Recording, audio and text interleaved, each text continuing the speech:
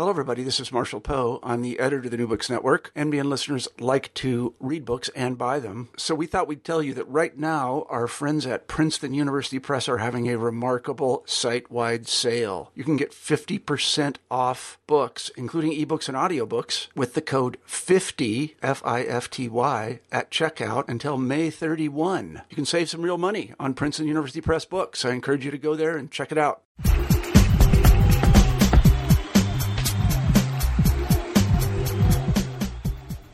Hello, and welcome to New Books in Sports. I'm your host, Bruce Berglund. Each week we choose an interesting new book on some area of sports, and we talk with the author. This week's guest on the podcast is historian Jon Bloom of Shippensburg University.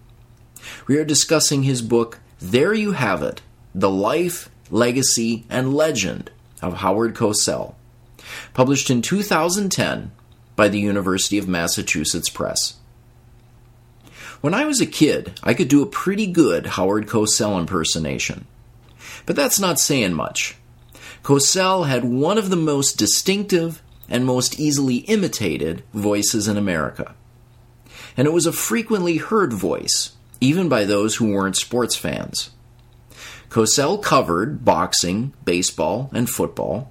He hosted sports documentaries and made daily radio commentaries, and he appeared on talk shows, primetime variety specials, and the cheesy athletic competitions between TV celebrities.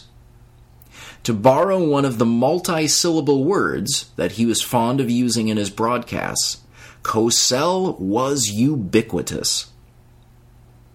At the start of our interview, Jon Bloom recounts how his memories of watching sports are punctuated by his parents yelling at the television screen, telling Cosell to shut up. But as he came to realize, the hostility toward Cosell wasn't due only to his irritating voice and his arrogant manner. As a journalist, Cosell took positions that were often unpopular, and his criticisms of American sports culture were often pointed and insightful.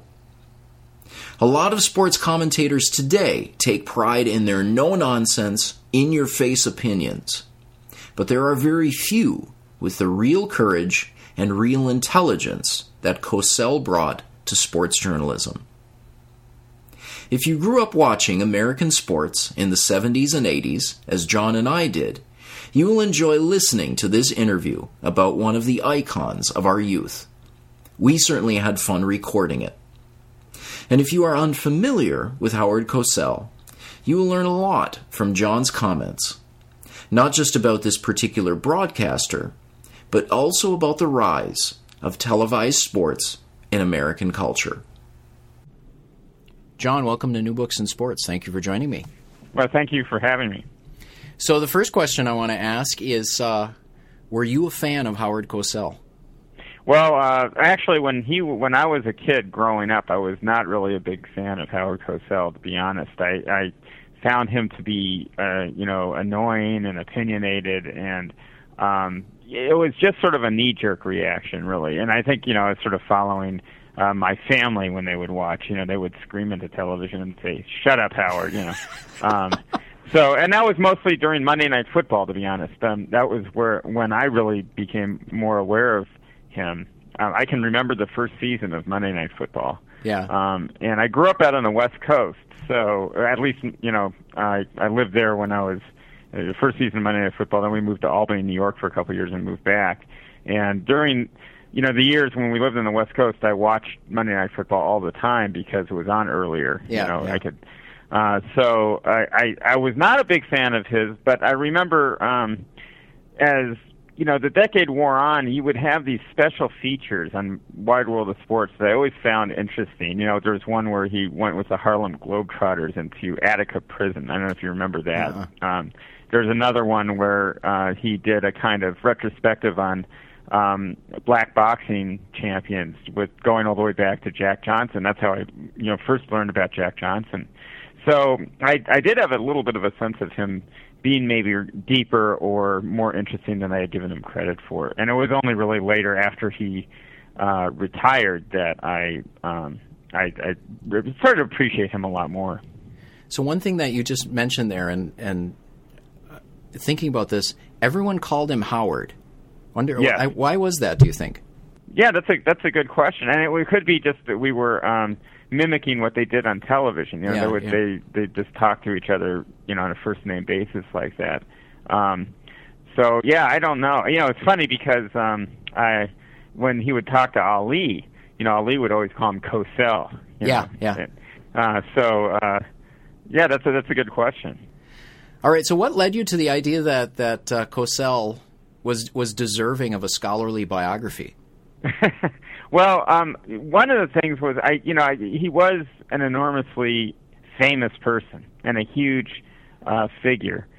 That doesn't in and of itself make him worthy, but I think it was actually when I was in graduate school at the University of Minnesota, I had read an editorial that he wrote, and after the end of his career on broadcasting, he wanted to stay somehow, active. So I don't know why he did this, but he took a job with the New York Daily News writing regular columns, sports columns, and they were a lot like his Speaking of Sports radio pieces that he did, very short, sports columns. And these appeared syndicated around the country, and they were syndicated in the Minneapolis Star and Tribune. And so I read one morning about Joe Paterno, which ironically I've ended up in central Pennsylvania. So it's about Joe Paterno, and it was it turned out to be a very prescient piece because he pointed out how Joe Paterno has a reputation for running a clean program and being committed to academics and being of high moral character. But in fact, by perpetuating that idea in himself, he allows a corrupt system to continue. Mm-hmm. And I thought that was a pretty, sophisticated argument. And it made me think, maybe there was a lot more to him than I had, originally in my life given him credit for. And I went and talked to a faculty member in my department about the idea of maybe doing something about this. This was like 1987. It was right after Penn State had won the national championship against University of Miami. And he said, well, he did a lot of interesting stuff with Muhammad Ali. And I really had not been that aware of what he had done with Muhammad Ali and the defense of the toward not only Ali but other African American athletes.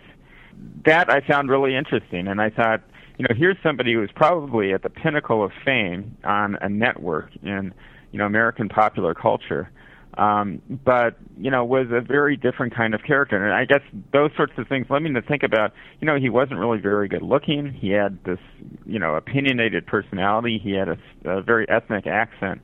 He wasn't the type of person that you would expect to become, one of the 2 or 3 most famous television personalities in the United States at the peak of his career. And I think that question led me to go and investigate his life and his career. Mm-hmm. So you've written before on sports and American history. Yes, I have. Yeah, I wrote about baseball card collecting among adults, which it was sort of kind of odd angle on public history and memory. And then I wrote a book about sports at federal Indian boarding schools, and such as the Carlisle Indian School in Carlisle, Pennsylvania, where sports became a very important part of the public relations and curricular activities of the school. And then I also edited a book on race in sports in America with a co-editor, Michael Nevin Wellard. Mm-hmm. So the issue or the connection of race and sports in American society figures prominently in your treatment of Cosell. Can you talk about how you look at Cosell through that prism? Couple of things. First of all, he did champion African American athletes and civil rights on a number of different cases. The most famous would be with Muhammad Ali. And Ali, was somebody who had joined the Nation of Islam and converted to Islam through the Nation of Islam and refused to be inducted into the Vietnam War. And because of that, he had his heavyweight title stripped from him. So Cosell took his side in that case. He actually never, expressed that he agreed with Ali, but he did respect Ali's right to have his opinion and not have his title stripped from him. He also, recognized Ali's name change to Muhammad Ali, and was very, very, forceful in his defense of that. He also defended people like John Carlos and Tommy Smith when they went before the medal ceremony after the 200-meter run at Mexico City in 1968, and did a protest with their, raised fists, and he defended them. They were, kicked out of the Olympic Village and sent home, and he defended them in their right to protest as well. He defended Curt Flood, who was, the first player to, advocate for free agency and against the reserve clause in baseball, who was African American, and that wasn't just incidental. It was because he didn't want to be traded to the Philadelphia Phillies, who were a team that had, a notoriously bad relationship between African American players and the fans, who were constantly receiving horrible taunts and bad press coverage and all sorts of nasty stuff. So, on a number of different cases, he really took the side of African American athletes. And it's a question, one of the questions is why? Why would he do this? This really almost became kind of a centerpiece of his career in many respects. And it did seem to be, I would argue, it was something he, did sincerely feel. And that's one of the questions I do explore in the book. One of the things that I think, might have been true is for Cosell, who himself was Jewish. He was raised in a Jewish community in Brooklyn. He never really was a practicing Jew. But when you're raised in a religious community in Brooklyn, from the 1920s to the 1930s, you're in an entirely Jewish world. And he felt a lot of anti-Semitism at the time period. And I think that he, translated that a little bit in his mind, where he was understanding a connection between the prejudice and anti-Semitism he experienced and the prejudice and racism that he saw that African Americans were experiencing in the 60s and in the civil rights movement. And this is one of the themes that you talk about throughout the book, is that Cosell explicitly identified himself as Jewish. So how then did that shape his view of the world? Well, it's interesting because he, as far as I could find, I couldn't find a single incident where he actually stated he was Jewish on the air. Mm-hmm. But he wrote, 4 autobiographies, and in the first 2, which appeared only about a year apart, the first one was called Cosell, and the second one was called Like It Is. In both of those books, he talks extensively about being Jewish. The sort of touchstone event he identifies in both of those books is the 1972 Olympic hostage crisis, where the Israeli Olympic team was held hostage by Palestinian terrorists, and they ended up getting killed on the tarmac at an airport outside of Munich. And that was an event that he felt very, very moved by. He said, his quote was, he felt intensely Jewish after that event. And he was particularly critical of Avery Brundage for continuing the games after that event happened. And having this take place in Munich, in Germany, was particularly chilling for Cosell because he had lived through the years of World War II and, remembered how Hitler had been in power and so forth. So, those were all things that he recalls in his own autobiography. So you're right; he was very explicit in how he identified himself as Jewish.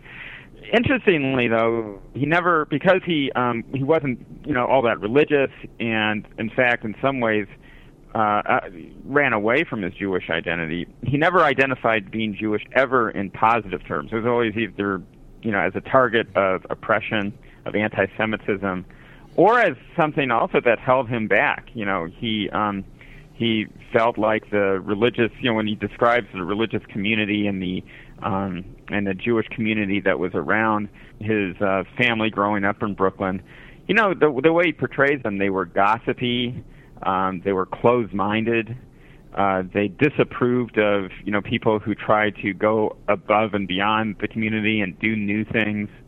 And so he sees them, I think, also as a force holding him back in life a little bit. Probably the most vivid sort of example of this would be his parents, who wanted him to become a lawyer. And they were, very heavily pressuring him to become a lawyer in the 1930s. And he wanted to do something else with his life, which obviously he did. And he took a lot of risks, to become a broadcaster and leave the legal profession. So that was obviously something very important to him. And so it is interesting how, being Jewish on one hand was part of his identity. He mentions it quite a bit. He mentions anti-Semitism quite a bit. But he does not hold any, or did not hold really any affinity toward Jewish religious practices. He says he was never bar mitzvahed. He had a grandfather who tried to instruct him in Hebrew, and he talks about how he sort of gave up on him very early. Religiously it wasn't really that important, but I think it defines his identity, he feels, in very important ways. So you talked about that his family wanted him to become a lawyer. He went to law school, practiced law for a time. But what drew him in his early years to sports? I think that my theory about what drew him to sports, I think he was, first of all, the world of Brooklyn was heavily connected to sports, especially the ethnic world of Brooklyn. Sports were one of the ways that, reformers of the time period tried to, provide for urban ethnic communities, something that would address the confinement of urban life and the difficulties of urban life. So when he writes, and he doesn't really mention that, but when he writes about growing up in Brooklyn, he does mention there's the YMHA, there was this organization, there's that organization. They always had basketball games that were going on or football games that were going on. It was a community very much, invested in sports. He even talks about the Catholic youth organizations and the Irish kids and the games that they would play. And so, in New York City, sports were a big part of life, not only in recreation, but then also with, the identification of Brooklyn itself, and especially identification of Brooklyn with the Brooklyn Dodgers. And he writes very, eloquently about the Brooklyn Dodgers and how important they were to the identity of Brooklyn. So I think in part, he had grown up with that being an important part of the world that would help him kind of identify with, something bigger than the community he was from.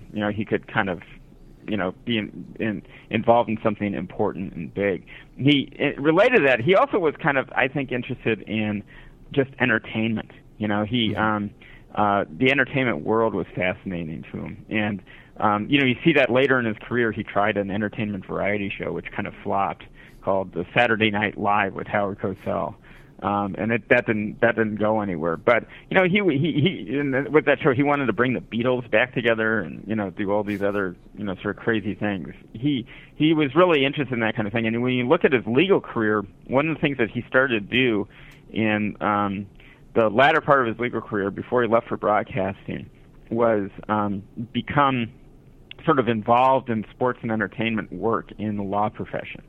So he took on these clients like Willie Mays and some other people who were baseball players. And he was really one of the first people, in terms of the legal profession, to sort of pay attention to the fact that these athletes are signing contracts for endorsements, and they don't really know what they're signing, and they need to have some legal representation to help them sort of get guided through the process of signing, an endorsement deal for a watch or, whatever it might be. And it's sort of funny looking at what the endorsements were at that time. They were pretty small potatoes, but he was attentive to that. That was sort of, I think, his gateway into maybe getting involved in sports in a more pronounced way. He did try to, according to his memoir, become a radio broadcaster very early on, when he was just out of the Army in 1946 and was rejected at a sound test. So I don't know if he had given up on radio or not, but in the early 1950s, one of the entities that he represented was Little League Baseball in Manhattan. And in the process of doing that, he somehow was able to propose a radio show called All League Clubhouse. And it was a show where Little League players would he would have a big league baseball player come in or athlete come in, and Little League baseball players would ask them questions on the air. It's like a weekend, kind of show that kids would listen to. Which sounds like a great idea for a sports show, as I was reading. It does. Now, Cosell would write the questions. So there wasn't as, I guess, impromptu as you might imagine. But, it worked really well, and that led him to pretty much his other gigs on the station, which was WABC. So he was with ABC from really the very first show that he did. So a little more about his background. You mentioned that he was in the Army during the war. He served in different administrative roles in the Transportation Corps, but probably what's most important from his military service is that while in the Army, he met his future wife. So can you tell us about Emmy Abrams and the circumstances of their marriage and the influence that she had on Cosell? She had an enormous influence on Cosell. She was she was probably as unlikely a woman to marry Howard Cosell as his broadcasting career was as a career for Howard Cosell. She was not Jewish herself. She was sort of a mainline Philadelphia Protestant. Came from a very proper background. Her father was, I believe, assistant postmaster general in the Eisenhower administration, and was sort of this straight-laced wasp. And so here you've got this marriage of this Brooklyn Jewish kid and this society girl from Philadelphia, and they hit it off immediately. And they really were, according to everybody I interviewed, they were inseparable. In fact, Cosell would, during his days on Monday Night Football, she would come along on road trips with him. She sometimes would be there in the booth with the crew knitting, and apparently, Howard Cosell, as you could probably imagine, he what people would tell me is he was exactly the way he was on the air in real life. He was argumentative and combative, and no one won an argument with Howard Cosell except Emmy. She could, just with a glance, make him shut up and sit down, and so it's pretty funny hearing those stories about her. He gave up his legal career in 1953. He was making, I think, something like $30,000 a year at the time, which was a pretty good salary, and he gave that up for $50 or so an episode, to do these radio spots. So that was a huge risk that he was taking, and she was completely supportive of that. So that was sort of indicative of how much they supported one another, and especially she supported Howard through his career. So you talked about the circumstances of Cosell moving from his law practice and getting started in sports broadcasting and doing these programs where children are asking questions of major league players. But you talk about that right at the start of his broadcasting career, Cosell brought or introduced innovations to the profession. Could you talk about that? Yeah, one of the things that when we listen to radio or even television, one of the things that we're used to is somebody will be talking, narrating a story, and then they'll say, this is what Eli Manning had to say. And then you'll hear Eli Manning talking, and it'll be from an interview by his locker, That was not done at all until really Cosell came into broadcasting. One of the things, he was very kind of entrepreneurial in his early years. He tried all these, different things. And one of the things that he tried was going into the locker room and tape recording interviews with people right by their lockers. And that just was not done. You had print reporters who would come up to players by their lockers and write down answers to interview questions. But in terms of broadcasting, those interviews were always done in a studio or at a press conference. So they were not done right by the locker. And so, Cosell was a very tall man. He was about 6'3", and it was hunched over. You remember what he might look like. Listeners might, imagine him. And he had I think it was like a 25-pound reel-to-reel tape recorder on his back, portable reel-to-reel tape recorder. Dave Kindred, the sports writer, likes to say that every couple of years of Cosell's life, the weight of the tape recorder increased by 5 pounds. But I think it was probably about 25 pounds or so. But it's still a pretty big, tape recorder he's got strapped to his back. And he would interview people right at their lockers. And so that's, a huge innovation that he brought in. And he invested in that. That was not something that, ABC bought for him or anything. In fact, ABC as a network did not even have a sports department. He started his own sports production company, and what he would do is go in and, do these interviews and then sell the interviews to ABC. So, that was a huge innovation that he had. The general tone of his interviews, where he would do a probing interview of athletes, trying to go beyond just the X's and O's, and he wouldn't do a kind of hero worship of these athletes, but had critical interviews of them. That's something we see a lot more now. Think of those interviews all the time on ESPN, but they really weren't done quite as often either. So those were all that kind of critical sports commentary and critical questioning about sports were all things that he brought into sports broadcasting as well. So Cosell starts to appear on the ABC television network in the mid-1960s, and this is due largely to the lead of Roone Arledge. So can you tell us about Arledge and his work with the network and why he wanted Cosell on TV? Well, there was, the story behind that is, Cosell had been on local television in New York City. But there was an executive at ABC, director of programming, who basically had said Howard Cosell is forbidden from coming onto the network, and he said this at about 1960 or so.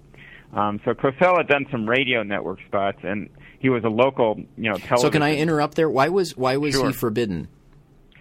Cosell argues that that it had something to do with his being Jewish, that it had to do, with the announcer. I mean, the executive was actually Southern, and some claim that he felt Cosell would offend Southern audiences with his overly New York, overly aggressive demeanor, and that's not an unlikely, unusual thing to happen at that time. If you look at television writers, for example, that wrote for television programming in the 1950s, early 1960s, they would often say, we don't want to offend Southern audiences. That was, they had affiliates. The networks had these affiliates in the South, and those affiliates could drop the network. They could go to another network. They could become an independent station.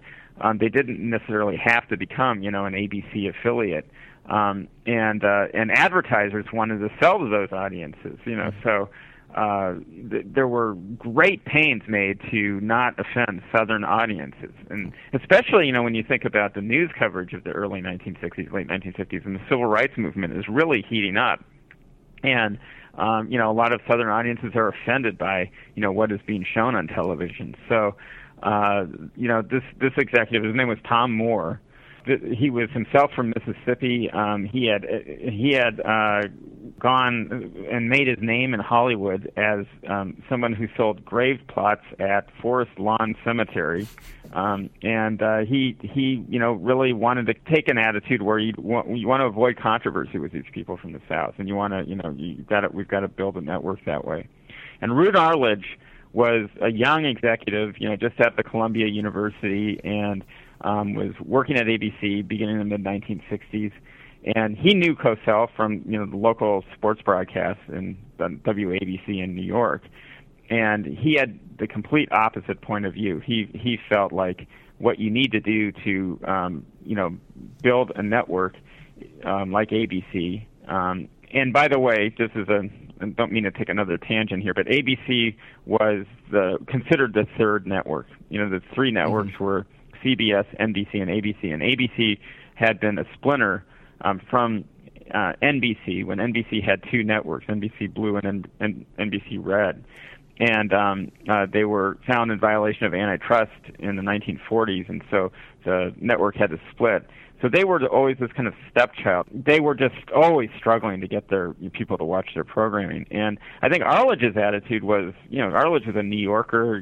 He was a media-savvy kind of guy, and I think he just thought, why not have somebody who's controversial? You may love him, you may hate him, but you'll watch him. Mm-hmm. And he, claims he conspired from his first day at work to try to get Cosell onto the air. And he snuck him on, despite the disapproval of Tom Moore, I think without even the knowledge of Tom Moore, to do baseball broadcasts. For a season in 1965, ABC had a contract with Major League Baseball. So he initially did baseball broadcasts and then worked him into doing boxing with Wide World of Sports. It's funny, in my book, I say that I asked the question, why was Cosell important? And when I ask that question, I'm not saying why was he important. I take that he was important as a given. But I ask, how was it that someone like this became important? And your question about Roone Arledge is central because, part of what you need to look at to find out how someone like Cosell became important is actually the industry, the apparatus of media and broadcasting at the time period that he was becoming involved in it. And television was kind of still in its infancy in some ways. And you had people like, Roone Arledge who were given, a lot of leeway and allowed to make a lot of decisions, whether explicitly or, through subterfuge or however they were able to do it. But they were able to make certain decisions and get away with them and do these things just to sort of build an audience. Mm-hmm. And I was thinking in that section, too, that it's really inconceivable that a network would hire somebody like Howard Cosell today. Yeah, I cannot. Yeah, I sort of think about, in terms of a sports writer, Dave Zarin, and he's probably, I would say Dave Zarin is in many ways a much better, more critical, smarter, even reporter than Howard Cosell. But I couldn't see, a network hiring him in the same way, that they were, willing to hire Cosell. Now, you never know. There might be another medium out there, especially in the internet age and with, blogs and other things that, Howard Cosell might emerge out of something like that. Dave Zarin has gotten probably more of an audience now through alternative media than he would have gotten maybe 15 or 20 years ago. But you're right. ESPN, Fox are so concerned with the network brand and the corporate brand, and they're so involved with a whole sort of conglomerate of corporations that I couldn't see that either. Yeah. And not only with his politics, but with his, as you've mentioned, his voice, his looks. Mm-hmm. He just, even when we were watching him as kids, he just stood out as this odd figure on television. Yeah, it is. And it's funny because I think that the pressure has always been not to hire someone like Cosell. That's why Tom Moore didn't want to put him on. But I think maybe the rules and the whole system of network television was not as and didn't have as many gatekeepers, maybe, as it does today. So someone like Roone Arledge would be able to do it. Oddly enough, you actually had more of a monopoly on an audience back then, though, too. And that's another reason why Cosell is so famous.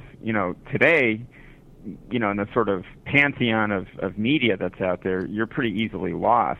Yeah. But, at the time, you didn't even have to be a sports fan to know who Cosell was because there were only three networks. Everybody had the same three networks in, whatever city they lived in the country. Yeah, I took note of that quote from Cosell. I think it was probably from the 70s or the 80s that where he said there are three C's that dominate network television. Cosell, Carson, and Cronkite. Yeah. which is accurate in thinking about television back then. Yeah. Yeah, absolutely.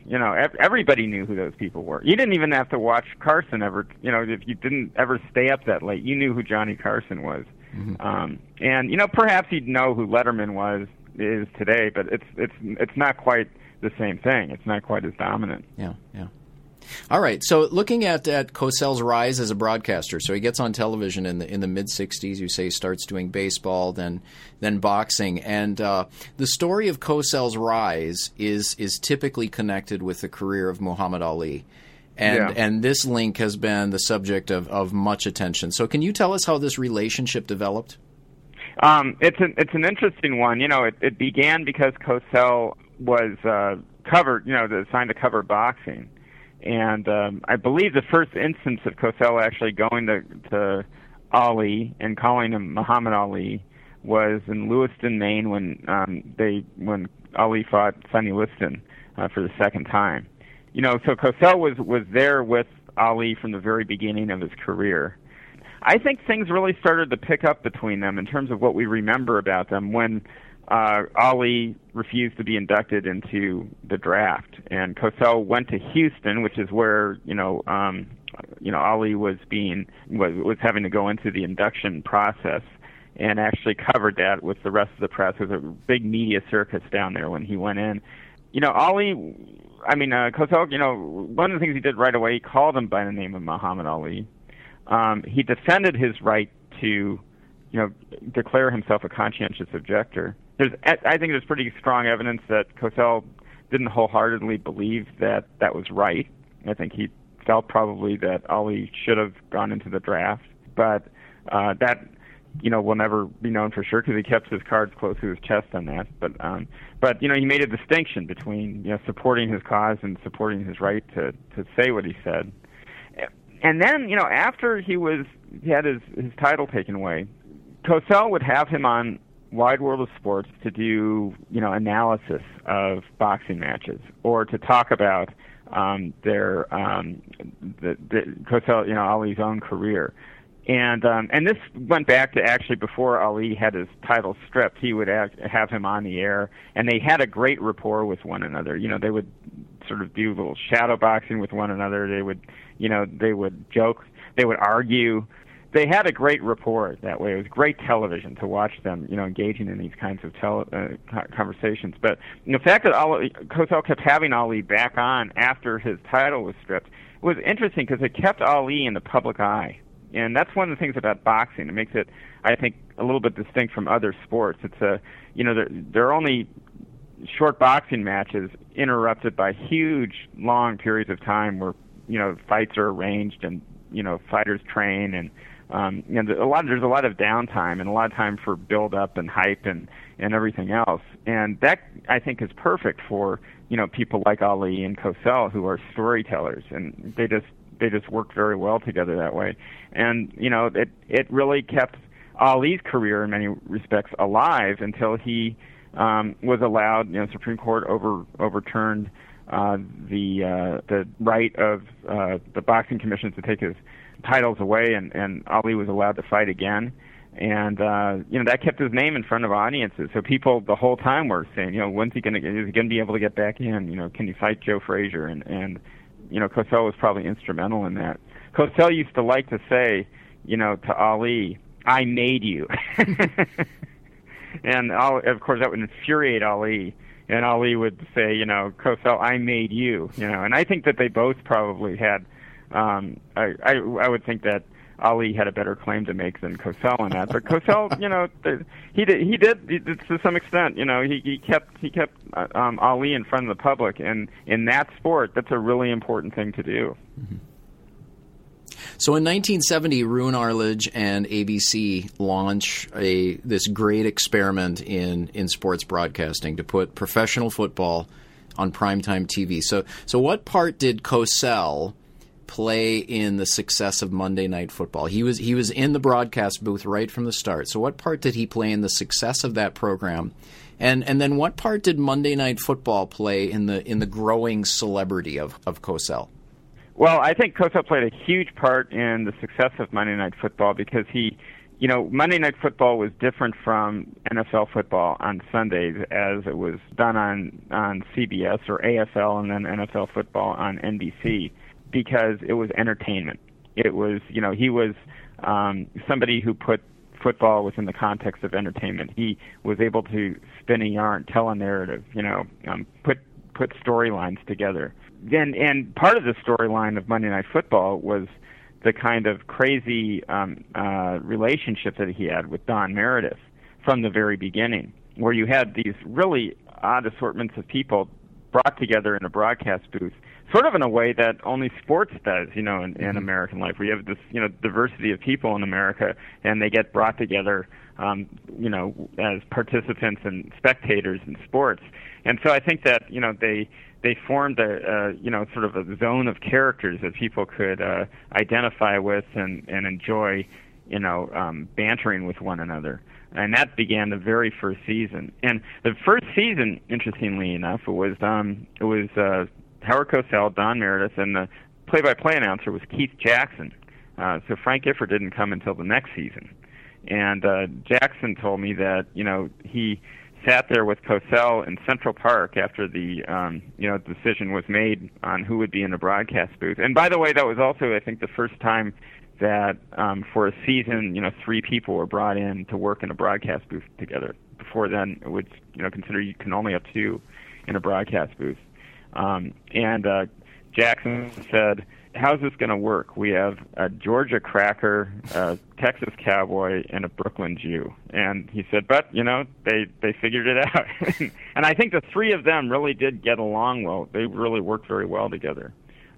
And then the next season, they didn't renew Keith Jackson's contract because really Arledge had in his mind the whole time that he wanted to have Frank Gifford as the play-by-play announcer. But Gifford was tied up with a contract with CBS at the time. So when his contract ended, he brought Frank Gifford in. And that's something that was kind of interesting, too. Cosell was unhappy with that decision. And that created some friction in the booth as well.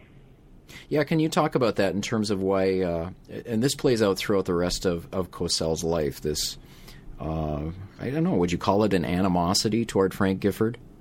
Yeah, I think he that's a good way to put it. I think, Gifford, from all accounts, people have told me, was a very, very nice person. And in fact, I interviewed Gifford, for the book, and he was very, very nice to me. And but Cosell really didn't like him, and I think one of the reasons why was he felt people like Frank Gifford, who were ex-athletes, who were good-looking, who sounded, good, were given advantages in broadcasting that they didn't deserve.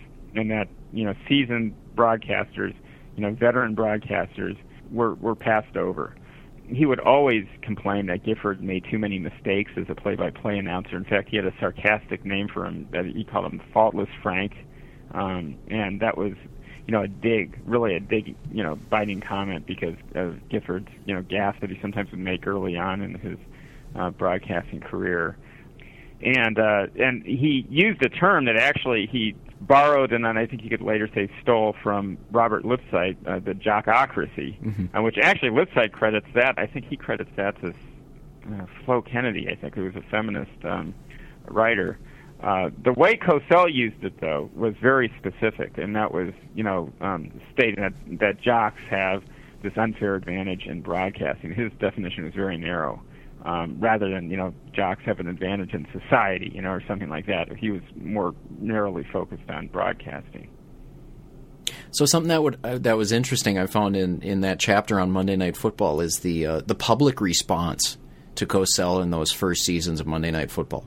Yeah, that was really interesting. And, you had responses all over the place, from him. But I think that he was clearly a kind of a lightning rod. Cosell was famous for his sort of overinflated vocabulary. He used these, crazy words that were many syllables that nobody had ever heard of. And it was pretty funny. It was, some people actually wrote in, they would call him on his vocabulary and say, I looked that one up and it doesn't exist. But he was, very much of kind of a lightning rod. Even by the end of his career, he was getting, death threats from unhappy fans.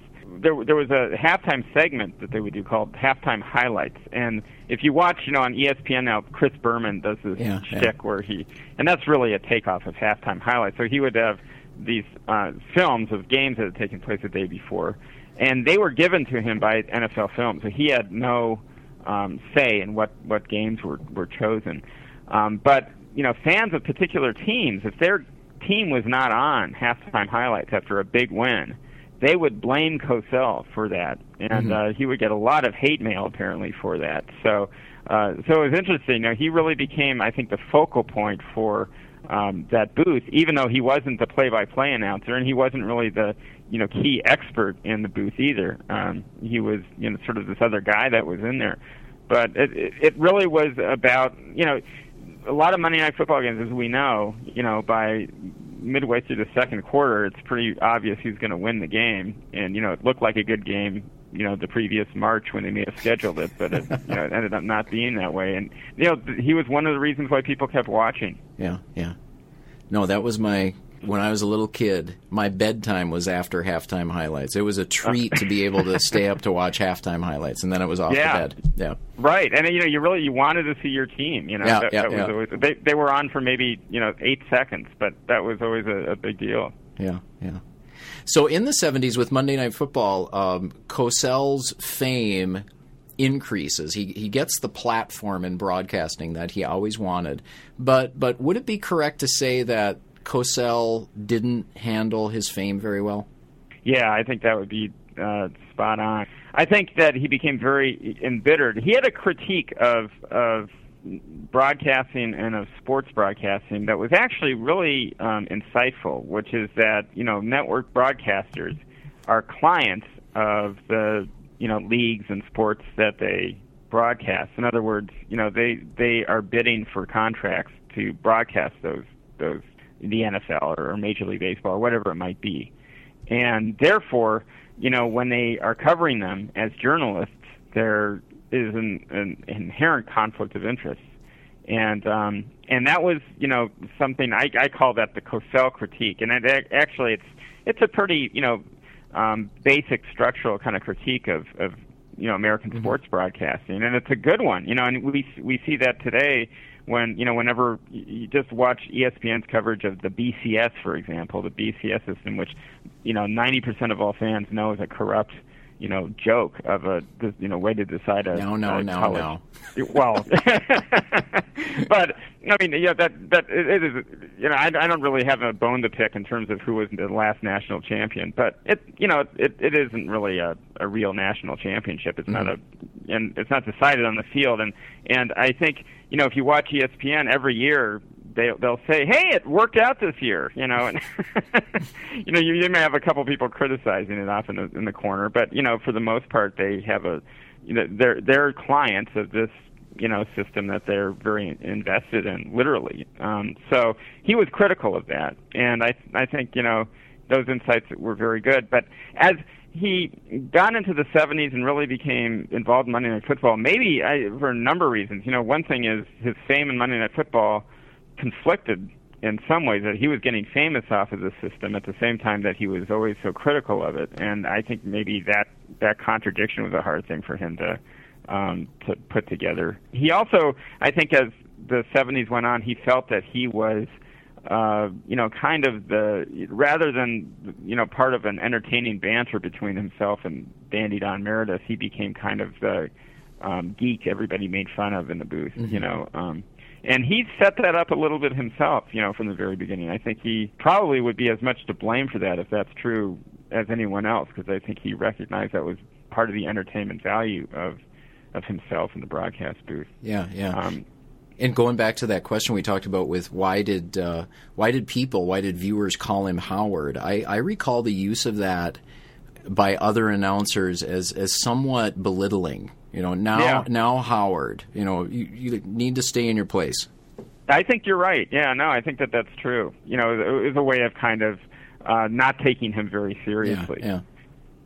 So you talked about this criticism he's making of television broadcasts of sports, but something else during the 70s and into the 80s is he's not only critical of the broadcasting of sports, he's also becoming dismissive of sports in general. Yeah, and their importance in society. He does that a little bit in the 60s, but I feel like that really accelerates quite a bit in the 70s, in the late 1970s. So, one place you could see that is he decided to teach these adjunct courses. One was at Yale and another one was at New York University. And I never was able to get a copy of the syllabus from Yale, but I did get a copy of it from New York University. And it had, these books that were very critical of sports on it, and his syllabus was, geared toward a very sharp critique of sports and, what he felt was an overemphasis in our society on sports. So, in a way, his critique of the jockocracy in broadcasting maybe became a little bit broader. Mm-hmm. So by the early 1980s, there was mutual disenchantment between Cosell and ABC. Why had the relationship become strained? Well, for one thing, Cosell had become so combative. He started to really become unpopular in many places, and you actually had some affiliates that were at affiliate meetings, and they were saying that they wanted to see him off the air, and it took one of Roone Arledge's lieutenants, Jim Spence, to kind of quell that a little bit. There had been that. Cosell actually, one thing about him that was interesting to find out is he worked incredibly hard. He did a lot more sports than just Monday Night Football. In fact, Keith Jackson told me that Cosell did more baseball games than any other sport on ABC. So he did Monday Night Baseball, and there were quite a few games throughout that season. He did, the kind of junk sports, as we called them at the time, Battle of the Network Stars, where, these celebrities would compete against each other. He did boxing matches. He did football. He would do college football games, bowl games and things like that. So he was always doing something. I think, he started to burn out, became more demanding and angry about the way things were at ABC. And then finally, they agreed to let him do a television program that was not actually part of ABC Sports, and it was called Sports Beat. And it was almost like a 60 Minutes program about sports. And it was very highly critically acclaimed. And he had some really great people writing for it, who ended up becoming involved in sports broadcasting later on. And even Peter Melman, who ended up becoming a writer for Seinfeld, was a writer for him on that show. So it was a very, very well done show, and it addressed really, very important issues. One of the big issues that they discussed quite a bit on that program, for example, was stadium construction, publicly funded stadium construction. Mm-hmm. So, some really interesting stuff. But the program was always put in these slots where, it was hard to find, and Cosell felt that the network was doing that to deliberately undermine his career. Mm-hmm. And when he finally exited, there's this infamous incident where he was broadcasting a Monday Night Football game in the fall of 1983, and he called Alvin Garrett, who was a receiver for the Washington Redskins. He said, "Look at that little monkey run." And immediately, the phones lit up, and there were protests from African-American leaders around the country that he had used kind of an epithet in the broadcast. And Cosell, being Cosell, denied it ever happened. And I guess he was, in all his years of broadcasting, unaware there was something called videotape. And they were able to go back and show very clearly he had, in fact, said that. And, he later apologized. But, in part, ABC was looking for just an incident like that as an excuse to get him off the air. I remember watching that game. I watched that game live. And I remember when he said that. And, I was probably 14 years old. And I thought right away when he said it, he's done. I cannot believe he said it. And then I remember in the second half where he was denying that he had said it, and he was insistent. He was adamant that he had said nothing offensive. And for all this random white kid in Minnesota knew. It was clear that Howard was done. Oh, I think it was funny. Gifford in the interview said he remembers when he said it. and just feeling like ice water was going through his veins. Oh yeah, I watched I watched the clip again while reading your book, and Gifford, you could tell there's this awkward pause, and Gifford does not know how to respond. Yeah. So that was really it, and he did come back. He did, I think, the '84 Olympics. He did the boxing for that, but that was really the end. Mm-hmm. So I want to ask about Cosell's efforts in the 1980s to define his own career. He writes another autobiography. So as his career was coming to a close, as he's leaving broadcasting, how did he view his contribution to sports and to TV and radio? He was so disillusioned that I think he had lost kind of perspective. There's a really interesting oral history interview that I found that's at the New York Public Library, and it was done in 1981. And the interviewer asked him, "What is your legacy?" And he said, "In 10 years, no one will remember who I was." And he said, "Fame is fleeting." So I think that he had become so bitter. I don't know if he really, on one level, recognized the contributions he had made. Mm-hmm. But on the other hand, I think if he thought about it at all, I think he would the things he was always most proud of and he would stand up and speak about were his defense of Ali and his defense of civil rights in the 1960s. That those were principled things that he had done. Now, one thing I should mention, and this is something I skipped over about Cosell, early in his career in the 1950s, I had said that he wanted to get involved maybe in entertainment, just in anything. And one piece of evidence I have for that is that he was the counsel for something called the Television Writers of America, which was a union really the first union of television writers. But it was one that had an association with being really far left. And in fact, there was somebody who was the West Coast was split into East Coast and West Coast divisions, and the West Coast leader was put in front of HUAC, and she had in fact been a member of the Communist Party for a brief time period in the 1930s. And he apparently advised the East Coast Union to resign when she decided to plead the Fifth before HUAC. So it's interesting that early in his career he really, I think, his principles were there, but at certain times in his career, and certain times they abandoned him. Because he was not a fan of the witch hunts in the McCarthy era, but on the other hand, he kind of caved in at a certain point too. Yeah. That was one instance in reading that to see he was so ambitious. Yeah.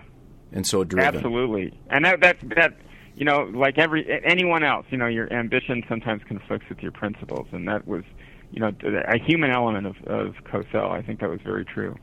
Yeah, talking about the human element, one of the things in the last chapter where you look at his later years, it's actually quite a sad story of looking at Cosell as a person in his last years. Yeah. I mean, he was in severely declining health. It's interesting, he really wasn't that old when he died. I'm trying to think. I think he was about 77. Mm-hmm. But he was in terrible health. Was really very much alone. His two daughters, who were taking care of him, I think felt like he had been maligned so much in the media. They really protected him. But one of the downsides of that is I think he was very isolated and died very much alone. And you had asked earlier about his wife Emmy. She died in 1990, I believe, or 1991. And really, after she died, that everyone who knew him said that was almost the most devastating blow that he experienced. He was so tied to her that with her gone, it was very difficult for him to hang on. Mm-hmm. I want to ask about the assessment you make of Cosell at the end of the book. In your conclusion, you talk about how when you listen to clips of what Cosell said on the air in the 1960s and the 1970s, even up to the early 80s when he was open in condemning boxing, and you say in the book that it's jolting to listen to Cosell. So why is it jolting? Why did Cosell stand out, and why does he continue to stand out? I think it's jolting that he was able to get away with making those kinds of critiques. He had a depth to him that, if there are other sports broadcasters that have that kind of depth today, they don't let it come out as much. I think, you have some people like Brian Gumbel or Bob Costas that are certainly intelligent sports broadcasters. He really had an intellectual depth to him, whether you liked him or not, or whether you agreed with him or not, and that is jolting, I think, to see. He was very well educated. It comes out of, I think, even once again his background, growing up in the New York City public school system, where I think when I hear that described to me today, not just in Cosell's case, but just hearing about it historically, it felt like if you got a high school degree in New York City, it was like getting a college degree today. You were very well read, very well versed, and he really was. And I think that his critiques were so sharp, so articulated, and so well thought out that it really is hard to believe that's a sports broadcaster that you're listening to. So I'll ask you, John, what are you working on now? Well, right now I'm kind of between projects, but I say euphemistically. But I'm writing something actually for a book that David Wiggins is putting together, who's a sports historian at George Mason, and who's done great work on race and sports. And he's putting together a book on D.C. sports, Washington, D.C., and I'm doing a chapter on bicycle racing in Washington, D.C. So that dates back to, I guess, my own experiences at one time in my life as a bicycle messenger in Washington, D.C. So we'll see how that goes. Yeah. All right. Well, thanks for coming on the program. I enjoyed reading this book as someone like you who grew up listening to and watching Cosell, and I went to YouTube many times to look up clips while I was reading the book. So that's thanks. The great thing about YouTube. Yeah, absolutely. You can go back, and I would encourage anybody who is listening to this that doesn't remember Cosell, go back and look at him, and you'll see what we're talking about. You've been listening to an interview with John Bloom about his book, There You Have It, The Life, Legacy, and Legend of Howard Cosell, published in 2010 by the University of Massachusetts Press. New Books in Sports is part of the New Books Network, which offers dozens of podcast interviews with the authors of new publications on subjects from language to law. If you like what you heard here, please friend us on Facebook and follow us on Twitter, where you can offer your comments and find links to thoughtful, shorter sports writing from around the world. I'm your host, Bruce Berglund. Thank you for listening, and enjoy your week.